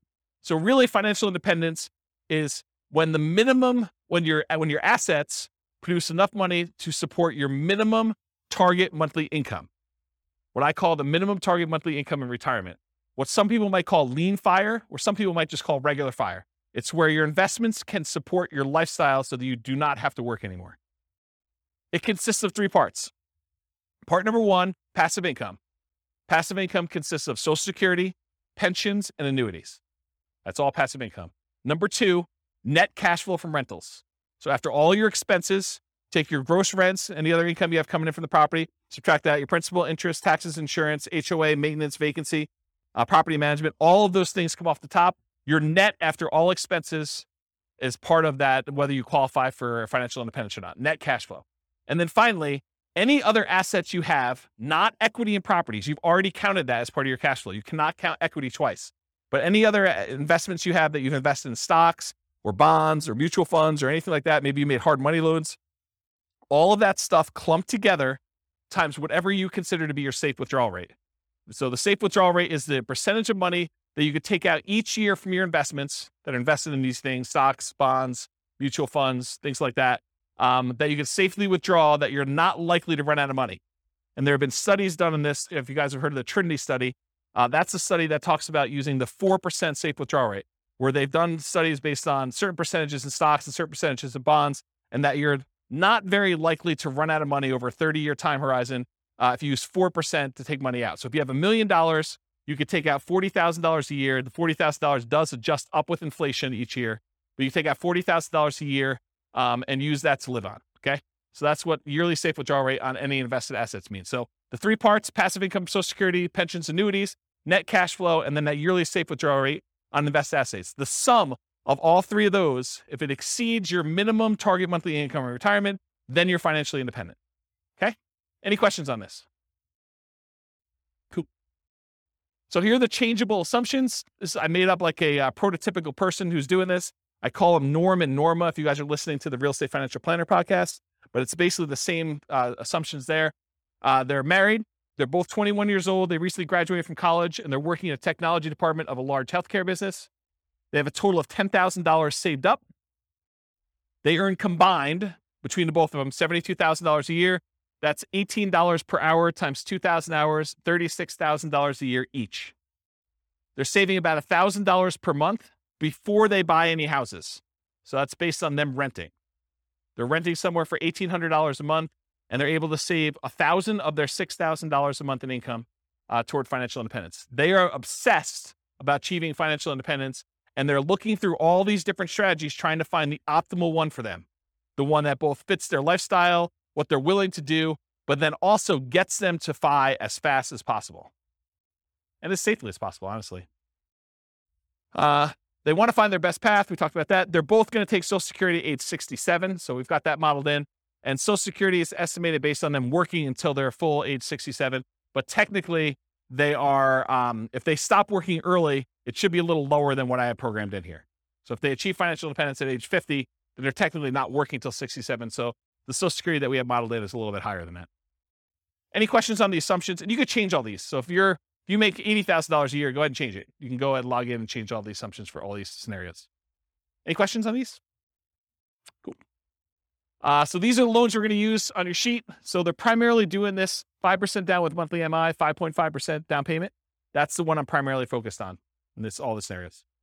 If they're doing in parallel buy and hold, these are the 15%, 20%, 25% down options. So I'm using those when I talk about the 15% down, 20% or 25% down ones.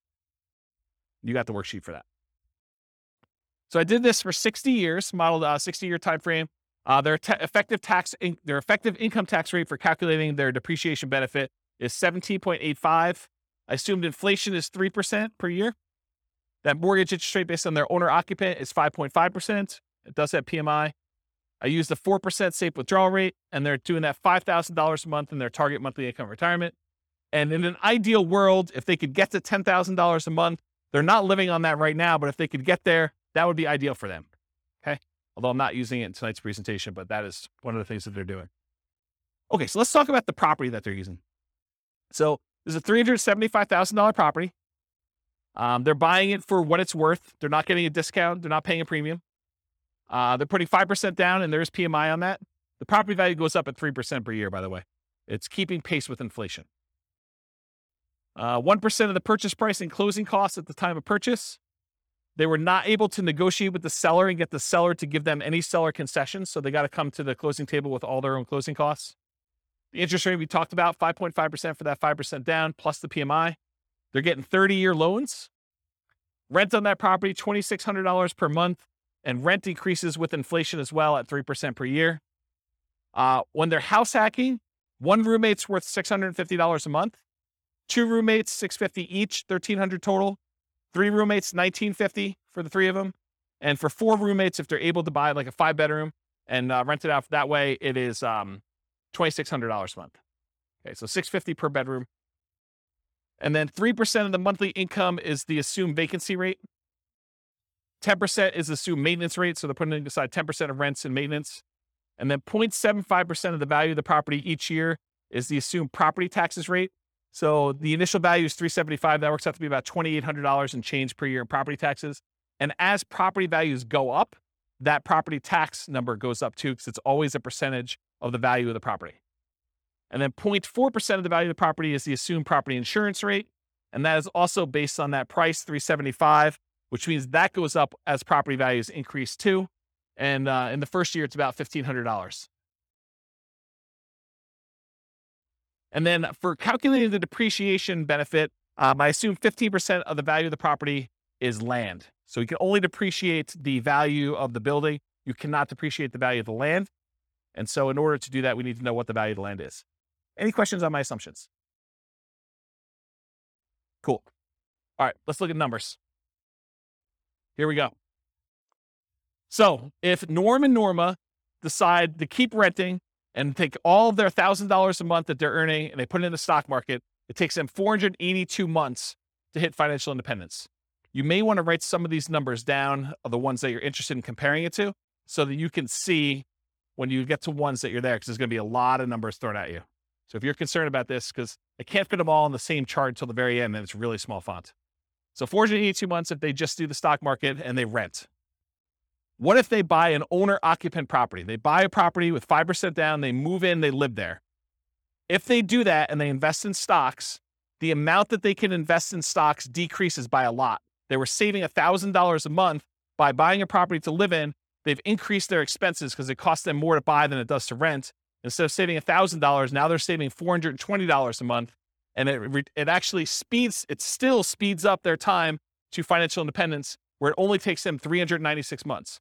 How is it possible that somebody who is saving less money and investing in stocks, and the majority of their money for retirement is coming from stocks, how does it speed up their time for retirement? How is that possible? They're saving, instead of $1,000 a month, now they're saving $420. How are they able to get financial independence earlier? The house value doesn't count toward their retirement, right? Because you've got a house, you can't use the equity in the house as part of your equation for whether you qualify for financial independence. So even though the house value is going up at 3%, the stock market's going up at 8%, it'd be worse for them to keep any money in this house, right? So like, what is causing them to be able to achieve financial independence earlier?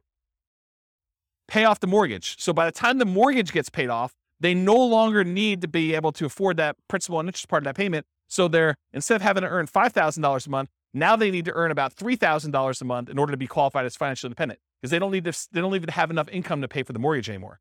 There's no mortgage, right? So that's why it's lower. 396 months is how long it takes them if they buy a house as an owner occupant.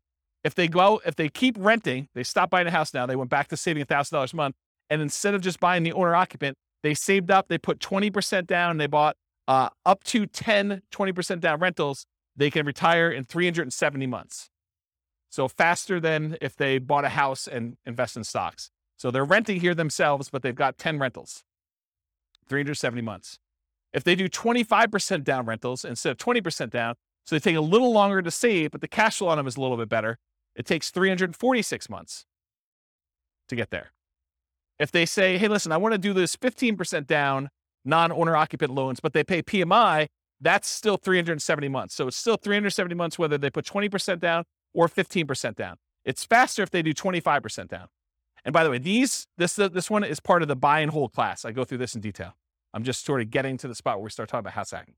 Okay. This is sort of like build up. Okay. So ignore house hacking for a second. Should they rent or should they buy? Should Norm and Norma keep renting for $1,800 a month, increases with inflation, or buy a property with almost $600 a month higher cost? They go from saving about $1,000 per month when renting to about $420 per month when they buy a property to live in. Should they rent or buy? They have reduced savings amount. Will it matter? And we already talked about this. They eventually pay off that mortgage. And if you wait till you pay off the mortgage, then your qualification for financial independence gets much easier. So that sort of becomes an easier hurdle once you get to that point. Okay, so now they owner occupy, then they do 20% down payments. So this one, they buy one owner occupant property, then they take their extra money and they save up for 20% down payments. That takes 394 months. Just the tiniest bit faster than if they buy the owner occupant and they do all stocks. Doesn't really make that big of a difference. What if they do 25% down? Still 394 months. Wow, that's kind of weird. 25% and 20% still the same. Whoa, it's even the same for 15% down. All of these are 394. Why is that happening? Because 394 is when they pay off their mortgage. And so they just kind of like, whoop, they all qualify based on that then. Okay, so we talked about why these are similar, because they pay off their mortgage. So here's the buy and hold stuff summarized just to show you the fastest ones if they do short-term rentals, which we didn't really talk about tonight, but those are the fastest ways for them to achieve financial independence if they buy properties and use them as short-term rentals. Otherwise, this is the kind of the speed of all of them. Okay, what if they nomad? They buy 10 nomad properties, basically buy that first 5% down. They move in, they live there for a year. As soon as they have enough down payment and debt to income ratio to be able to qualify for the next one, they buy the next one. They repeat this until they have 10 properties as rentals. And they kind of do that. And if they do that strategy, it takes them 320 months. So besides the short-term rental strategy, nomading, just plain vanilla nomad of buying 10 properties, is faster than all the other strategies. Doing all stocks, doing all 15% down, 20% down, 25% down rentals. So nomad crushes it. Okay? And honestly, they don't even buy their 9th and 10th property until after they achieve financial independence. So they only need to get to 8 before they get those numbers. Okay? Fixer upper nomad. So this was the buying 10 nomad properties at 5% down, took 320 months. If they go buy a property at a discount, and I cover the assumptions for this in last week's class on nomading, but basically that takes 231 months. So if you're buying properties at a discount and you're getting a little bit better cash flow on those, it's faster. 231 months to buy properties at a discount if you're doing fixer upper nomad, if you could find them in your market. Okay. If you do nomad by proxy, you have someone else move in on your behalf, either your kids or your grandparents, or your parents rather, or your grandparents. It could take 214 months to do nomad by proxy. And go watch last week's class to go find the details of that, because there's a lot of nuance to what is involved in that. Okay. If you decide to do short-term rentals with nomad, so you buy a property, you live there for a year by yourself, then you convert it to a short-term rental where you're getting a little bit of a premium on rent. If you do that, 154 months. So converting your property to a short-term rental after you move out is 154 months. So now we're going to talk about nomad with house hacking. We covered this last week, but it kind of straddles both realms, right? We have nomad, but then we also have house hacking. So essentially the same as getting a side hustle, which you talked about, extra income each month. Start the income at month 33, which is when they buy their first property. So I just started it when they bought their first one, and I have it go. So I'm going to show you 1 roommate, 2 roommate, 3 roommates, and 4 roommates, $650 a month per roommate. So $2,600 if they have 4, $650 if they have 1, and everything in between, $650 each one. So here it is. These are the 3 with roommates. So if you have 1 roommate, it takes 263 months. Doing regular nomad was 320. Now it takes 263 if you just get 1 roommate and you do nomad with house hacking. If you get 2 roommates, 238 months, just under 20 years to retire with those baseline assumptions. If you get 3 roommates, 214 months. So I think you save whatever that difference is. That's 2 years?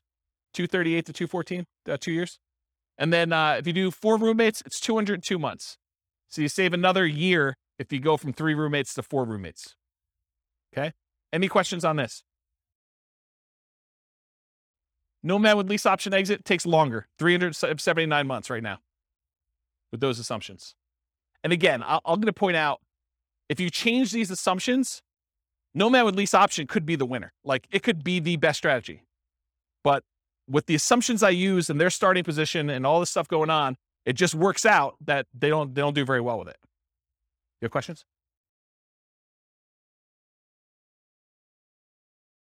No. As soon as they retire, they stop with roommates.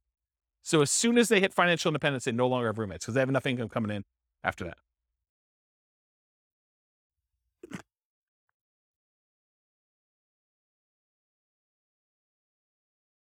Okay. So the ultimate real estate agent retirement plan, if you have a real estate license and when you buy a property, you put 5% down, you immediately get 3% back. So you get 60% of your down payment back when you buy properties. That takes 310 months. Okay. All right. So 1 house hack with roommates. So now I said, instead of doing nomad with house hacking, where you're sequentially buying a property every year, I'm saying, look, forget this buying a house every year. You buy 1 property. You buckle down, you get roommates, you just stay there, and then you do your strategy, whether that's investing in stocks or whether that's buying 20% down rentals or 25% down rentals where you're not moving in, but you're just buying the 1 property as an owner occupant, you're getting roommates, and you're staying there, okay? So buying 1 property only, you're house hacking with roommates, 1 to 4, $650 per roommate, and it's essentially the same math as if you got a side hustle allowing you to invest more in the stock market, if you think about it that way, right? So you get a roommate, and they're paying $650 a month, so now you just got $650 a month extra income coming in. If you had 2 roommates, it's $1,300. One could think of doing short-term rentals as having 1 roommate, 2 roommates, 3 roommates, whatever it is. Just think of it that way. Same idea. Okay. So this is 1 house hack with roommates. This is if you buy no rental properties, you just invest in stocks, 394 months with 1 roommate. You buy a property and you do Invest in stocks and you have 2 roommates, 373 months. Buy one property, 5% down, 3 roommates, 334 months. And if you buy one property with 5% down, you have 4 roommates, 304 months. So all you have to do is buy one property, get 4 roommates, just do it for 304 months, invest in the stock market, and that's it. That's the strategy there. Okay, what if you do house hacking and then you buy rentals? So we're still doing that one owner-occupant property. We're still getting 1, 2, 3, or 4 roommates. We're going to vary those. But then you're going to buy up to 10 non-owner occupant rentals. So you're not doing any more nomading. You're not moving anymore. You're just buying 15% down, 20% down, 25% down rentals when you do this. You're going to vary your down payments between 15% down with PMI, 20 or 25. And we're also going to compare this to not doing rentals, just investing in stocks, just so you can see the number. Here they are. So you buy one property with 5% down, you have 1 roommate, and you invest in stocks, 394 months. You buy one property with 5% down, with 1 roommate, and you buy 10, 15% down rentals, 357 months. You buy one property, 5% down, and you have 1 roommate, and you buy 10, 20% down rentals, 357 months. It's the same as whether you do 15% down or 20% down. Doesn't make that big of a difference in this case. Buy one property with 5% down, you do 1 house hack with 1 roommate, and you have 10, 25% down rentals. That's faster, 336 months. It was better for you to put 25% down in this particular situation with these assumptions than it was to do 20% or 15%. It's faster. Counterintuitive. Save up more, wait to buy the properties, then when you buy them, they have better cash flow. Doesn't make a lot of sense, but mathematically, it's what happens. Okay? Any questions on this? We're going to go through 2 roommates, same numbers, 2 roommates, 3 roommates, 4 roommates. Okay, this is 2 roommates. Same thing. 1 house hack, 2 roommates, just investing in stocks, 373 months. 1 property, 2 roommates, you would buy 10, 15% down rentals, 321 months. Buy the property with 2 roommates, you're going to buy 10, 20% down rentals, 316 months. So that's like 5 months faster than 15. Or sorry, 5 months. Yeah, 5 months faster. And then you buy 25% down rentals. You still have 1 house hack, 2 roommates, 297 months. Crazy, right? All right. 3 roommates. Just do stocks, 334 months. You buy 15% down rentals, 293 months. You buy 20% down rentals, 285 months. You buy 25% down rentals, 273 months. So it's faster to put more down. Counterintuitive, I think, for a lot of folks. Any questions on this? Way before 67. That's correct. That none of them include their Social Security because they qualify for financial independence way before that kicks in. That sort of becomes a backstop, where if they haven't been able to make enough money by 67, then Social Security kicks in and it usually bumps them right above.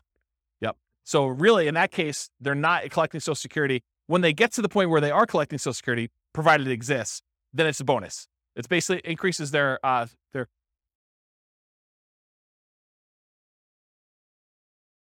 till 67. What do you mean?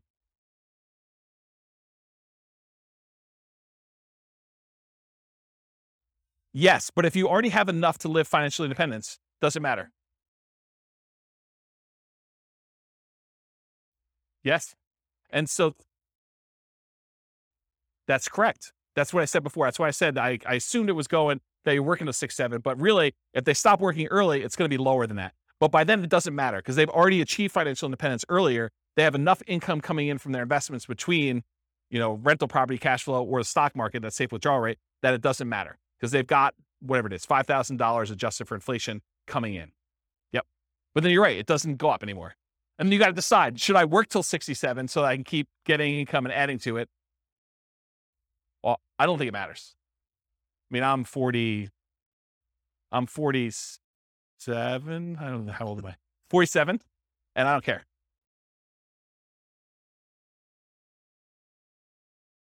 Well, so this is why there could be a full day class in this. If we go look at their actual retirement income, when you have rental properties and you just pass over that line, if you haven't paid off your properties, your standard of living tends to increase over time where it doesn't matter. Rents kind of creep up a little bit. Your expenses creep up, but it's only taxes, insurance, and maintenance. It's really not that principal and interest part of the payment. And so that stays fixed. So your cash flow tends to improve. Once you get over that threshold, when you have rental properties, it tends to keep kind of creeping up. And then magical things happen every time you pay off a property. It's a big bump, right? Because you no longer have principal and interest payment at all. So every payment that pays, every property that pays off, if you're buying them a year apart or whatever it is, when you're buying 20% down or 15% down, it's nice little chunks up every time you do that. And it's more than keeping up with inflation. Because if your rents are keeping up with inflation at 3%, but rent is the whole amount, and only your expenses, like your tax and insurance, are increasing, the other part of it's staying fixed, the amount of your cash flow is increasing faster than that. Does that make sense? Yeah. So this is why we could dig in. I have charts on showing like all this great stuff. It's really, really cool. But yes, it doesn't matter. Once you get to the point, you're like, okay, Social Security is just a bonus. It's like if property values and rents went down and I just had enough to kind of creep over the line. If everything was paid off, I've got, just enough for that. Then Social Security becomes like an extra thing. But for the most part, it's a blip on the chart for most people. Yeah. Yeah. Age 43. For which one? 273? Yeah. So age 43. That's not bad. Not bad. All right. So this is 3 house hacks, 3 roommates. If you do 4 and you just invest in stocks, 304 months. If you buy the 15% down rentals, 293 months. If you buy the 20% down rentals, it's 285 months. And if you buy the 25% down, it's 273 months. Okay. Now what I did is I combined all just the house hacking ones, and I tried to group them so that you could just see visually how big they are. The numbers are all there, but it's going to be hard for you to read back there. But you could see this is the one where they are just investing in the stock market. This is the one where they're doing one roommate with 15% down, 20% and 25. And then this is 2 roommates, 3 roommates, and 4 roommates. The difference between 3 roommates and 4 roommates is not significant at all. It's actually the same. So it didn't matter.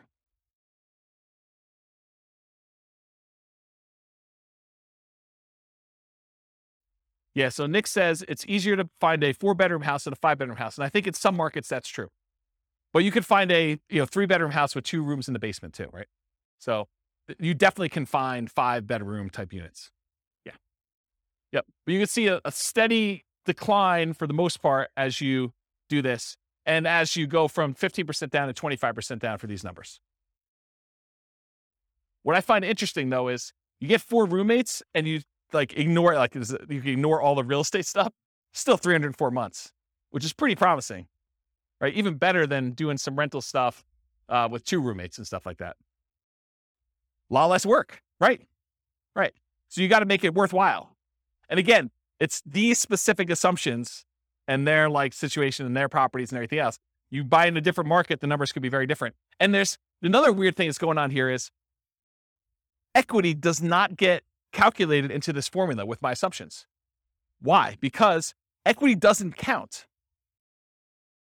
to financial independence, right? You remember the formula for financial independence is all the passive income from annuities, Social Security, and pensions. So that's not any of those.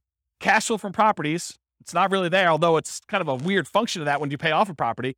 But then on the bottom part of it is that 4% safe withdrawal rate on any assets you have invested in the stock market, mutual funds, and everything else. It doesn't include equity because you don't do 4% safe withdrawal rate on equity.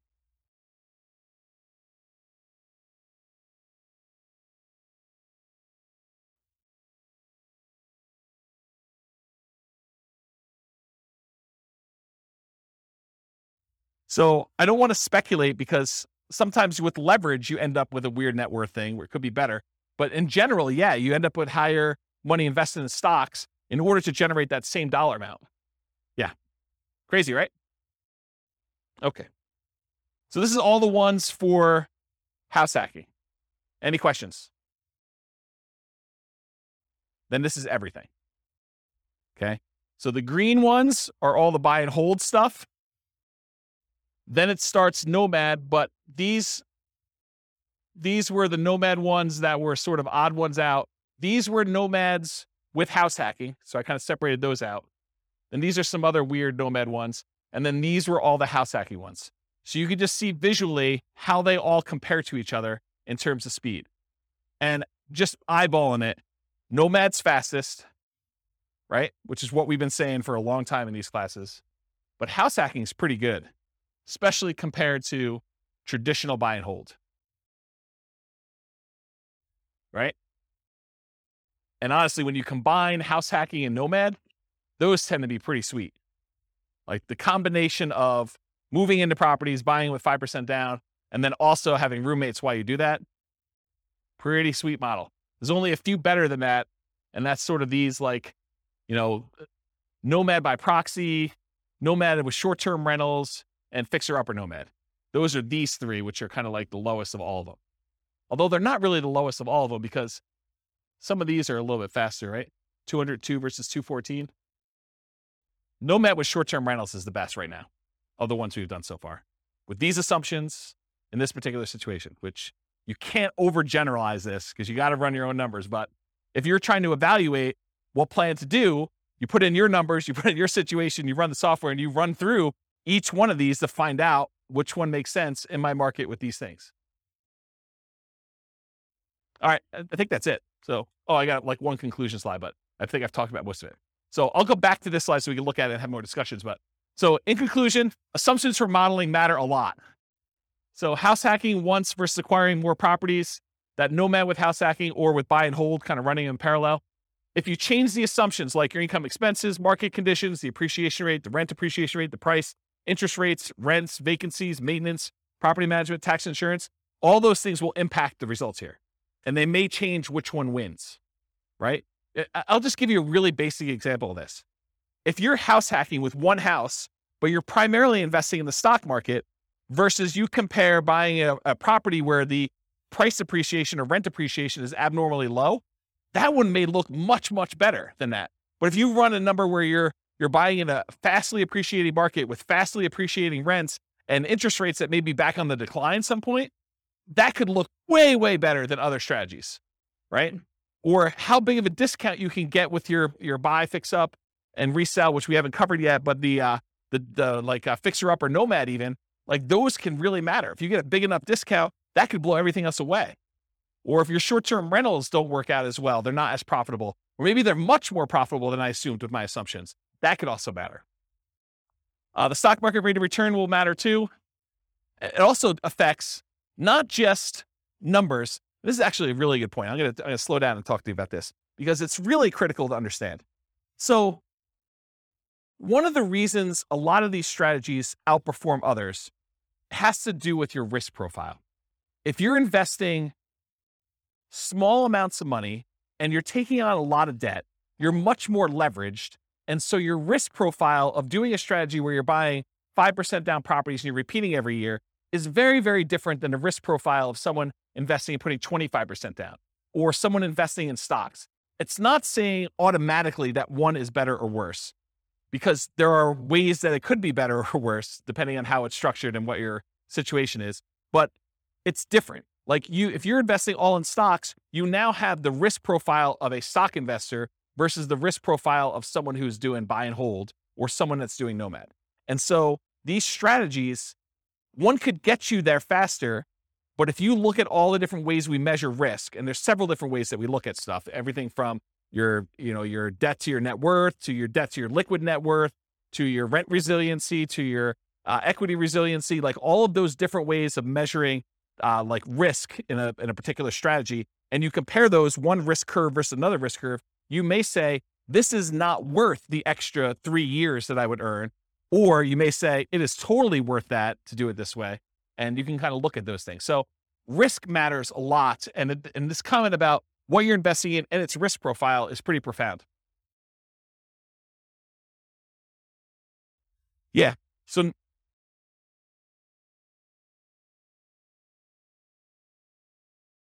yeah.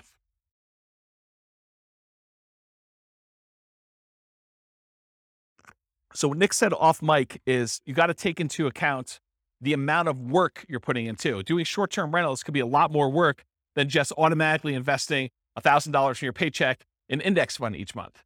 And so you got to be aware of that too. So totally, absolutely. And we talked about that idea when we talked about how part of the extra return you're getting from short-term rentals is your labor. It's not just dollar return. So yes. Your safe withdrawal rate would matter here. Whether you're buying duplex, triplex, fourplex, or single family homes would also matter. The strategies that work best in that market may differ from your market. You got to do the math. And I tried to do modeling for about 300 US cities. If you go to realestatefinancialplanner.com/model and just pick your city, I tried to do, and it's getting better. It's more like a late alpha kind of situation here. It's going to get a lot better over time. But the idea is that there'll be like 100 different scenarios all pre-done for you where you just copy it to your own account and just make changes to whatever you're doing. So any questions? No questions? You already took them all? I don't know. I found it pretty interesting to kind of see these all laid out. I've never done it like this before, where I've kind of laid out buy and hold versus nomad versus house hacking all on one chart before. So I found this pretty interesting. Do you guys find it interesting? Anyone changing their strategy based on this? You got to do more nomad? Weren't you telling me last week that you were buying properties and then selling them? Yeah. Buy, fix up, then resell. Like getting roommates? Yeah. Yeah. I think I talked to you about this last week. Doing the 2 years is, it's not as good, because if you could do them if you do them once a year, you just pay the tax, you end up working out better. If you actually sit down and do the math. So just pretend you sold it and actually paid the tax on it. And then imagine you could do one every 2 years instead of one every year instead of one every 2 years. You pay more taxes, but you end up netting more. Yeah.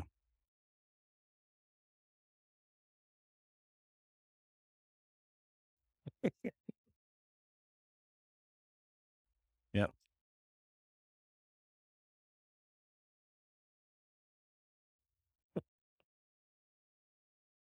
It'd be good. It'd be good. But I mean, yeah, as Kevin says, it would be hard to get roommates while you're doing the fix and flip. A little discount. Yeah. I'll knock off $50. Use this outhouse. Yeah. So yes, I mean, the thing is, when you model like real situations, like somebody doing stuff, a lot of times you're entering in existing properties that they own. And then you're modeling, okay, if I could do one fix and flip a year, like actual fix and flip, and I make an extra, whatever it is, $25,000. So that's like $25,000 in income that happens irregularly. And then I'm also doing this nomad thing, and I'm also getting extra income from some house hacking, and maybe I'm getting my nomads at a discount. And then eventually I'm going to stop that strategy because I'm going to get married and my wife's not going to be willing to like house hack or nomad or whatever. And so now I'm going to go to 20% down after 10 years. And then what does that look like if I do that? And then I'm going to go buy, big apartment buildings. I'm not going to do this, piddly single family home stuff anymore. It's kind of like ignoring all that stuff. I'm going to be a real investor, right? I'm making a joke because the single family homes is really good anyway. But you go and you decide to switch your strategy and you do all this stuff. Or maybe you're like, hey, I'm going to do hard money loans after I get to a certain point. And then so instead of earning 8% in the stock market, I'm going to get 12, 13, 14, 15, 16%. There's all these different variations on what you're going to do and how you're going to do it and what that looks like. And I think you have to model it. And then, like I said before about those risk profiles, then you're really comparing, well, if I do this strategy, my risk profile looks very different and I have different risk exposures than I have if I do just this one strategy or these two strategies, and timing works. And what happens, really what you want to know, this is getting way off topic. When we've done all these assumptions, the biggest problem we have with this is that we're assuming 3% fixed appreciation, 3% rent appreciation, that, interest rates have remained the same throughout all the scenario.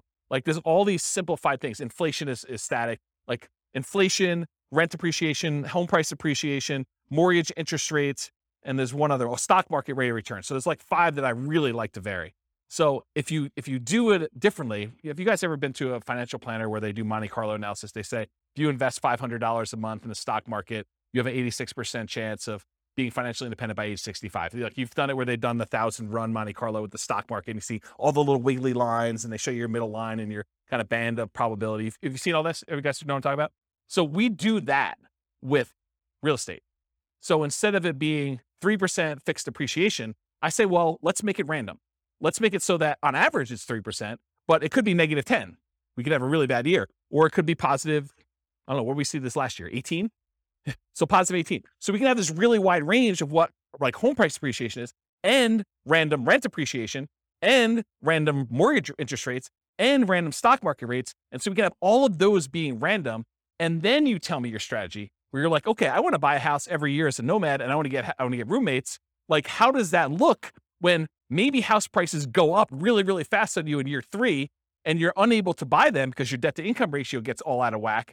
Or maybe they kind of like remain low and snake along, and then by the time you've acquired 5, they take off. Or maybe they take off and then they have a big market correction, and maybe the money you have in the stock market kind of gets hammered while you're waiting for your down payments. And all of these random things are happening, and we do 1,000 runs or so, and then I show you what's your probability for success there and what your probability risk curve is for all that stuff.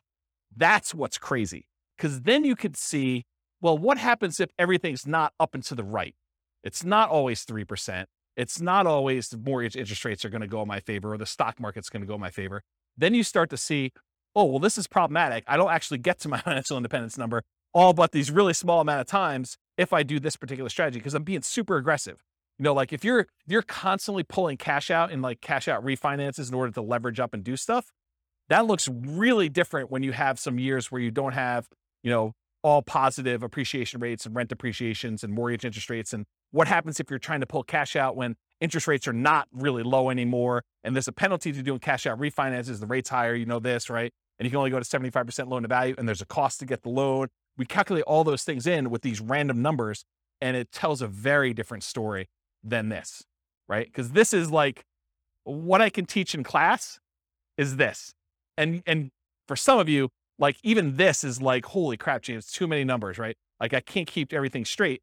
So imagine me trying to go and do Monte Carlo, like good luck, right? But I do that in the Real Estate Financial Planner podcast. So like the Real Estate Financial Planner podcast, not the one that these classes are on, but those are actually like I pick one. So for example, I think we're doing, where is it?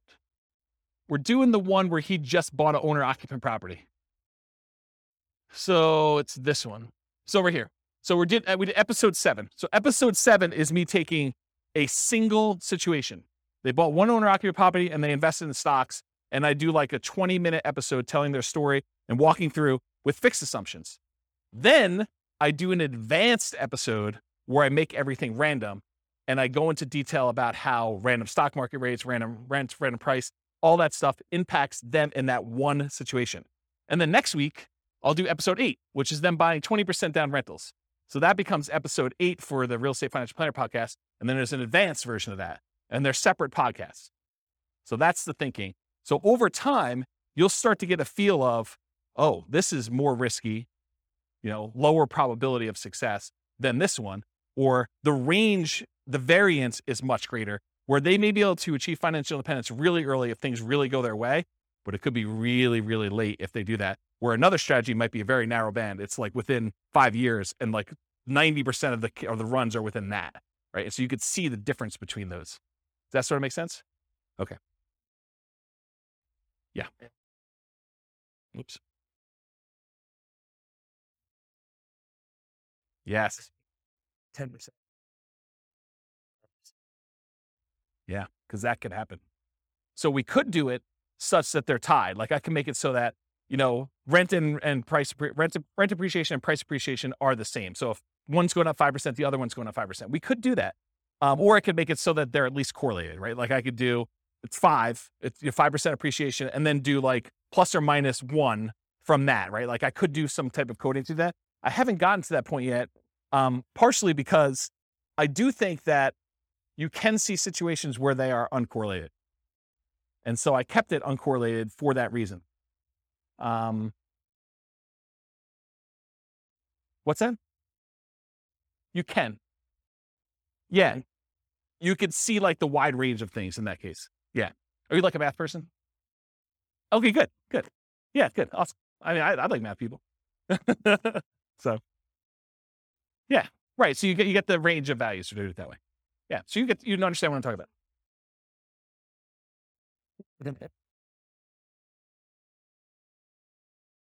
So I didn't program specifically in a pandemic, but I did do market corrections. And so what I did is I have another rule that you can run where there's a random event.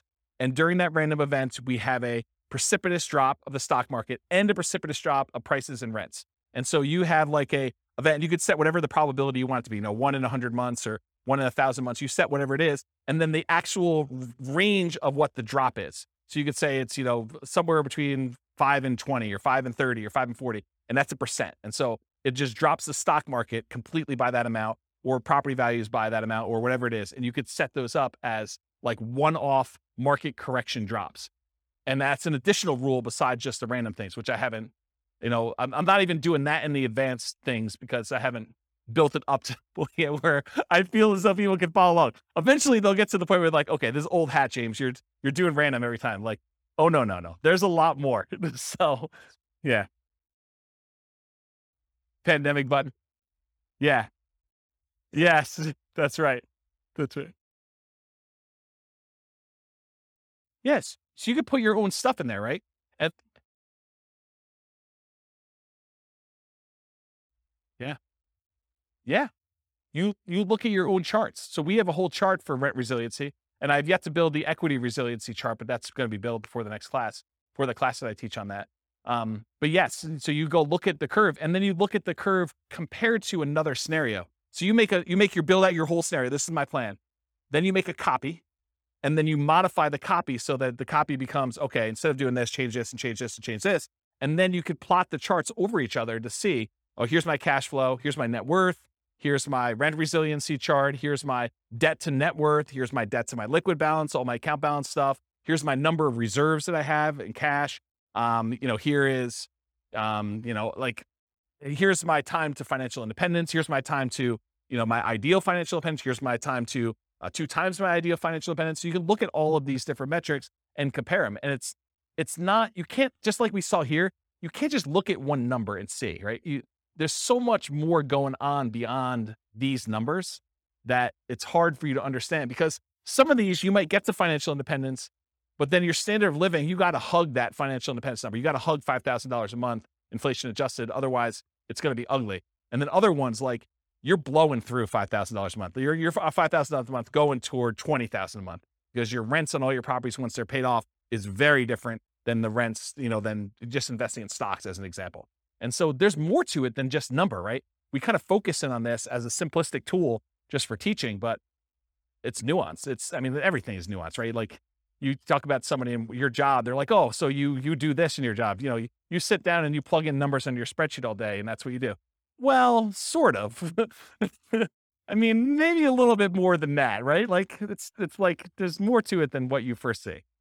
So I don't know. That's how I think about it. All right. Any questions? All right. Thank you all for coming. I appreciate it. I will see you all next week for whatever we're doing. With home prices up, mortgage interest rates up, and rents up, but not quite enough to counteract the higher prices and interest rates, cash flow on rental properties in Mesquite is harder than ever. Book a call with the Real Estate Financial Planner to apply our proprietary 88 strategies to improve cash flow on your rentals.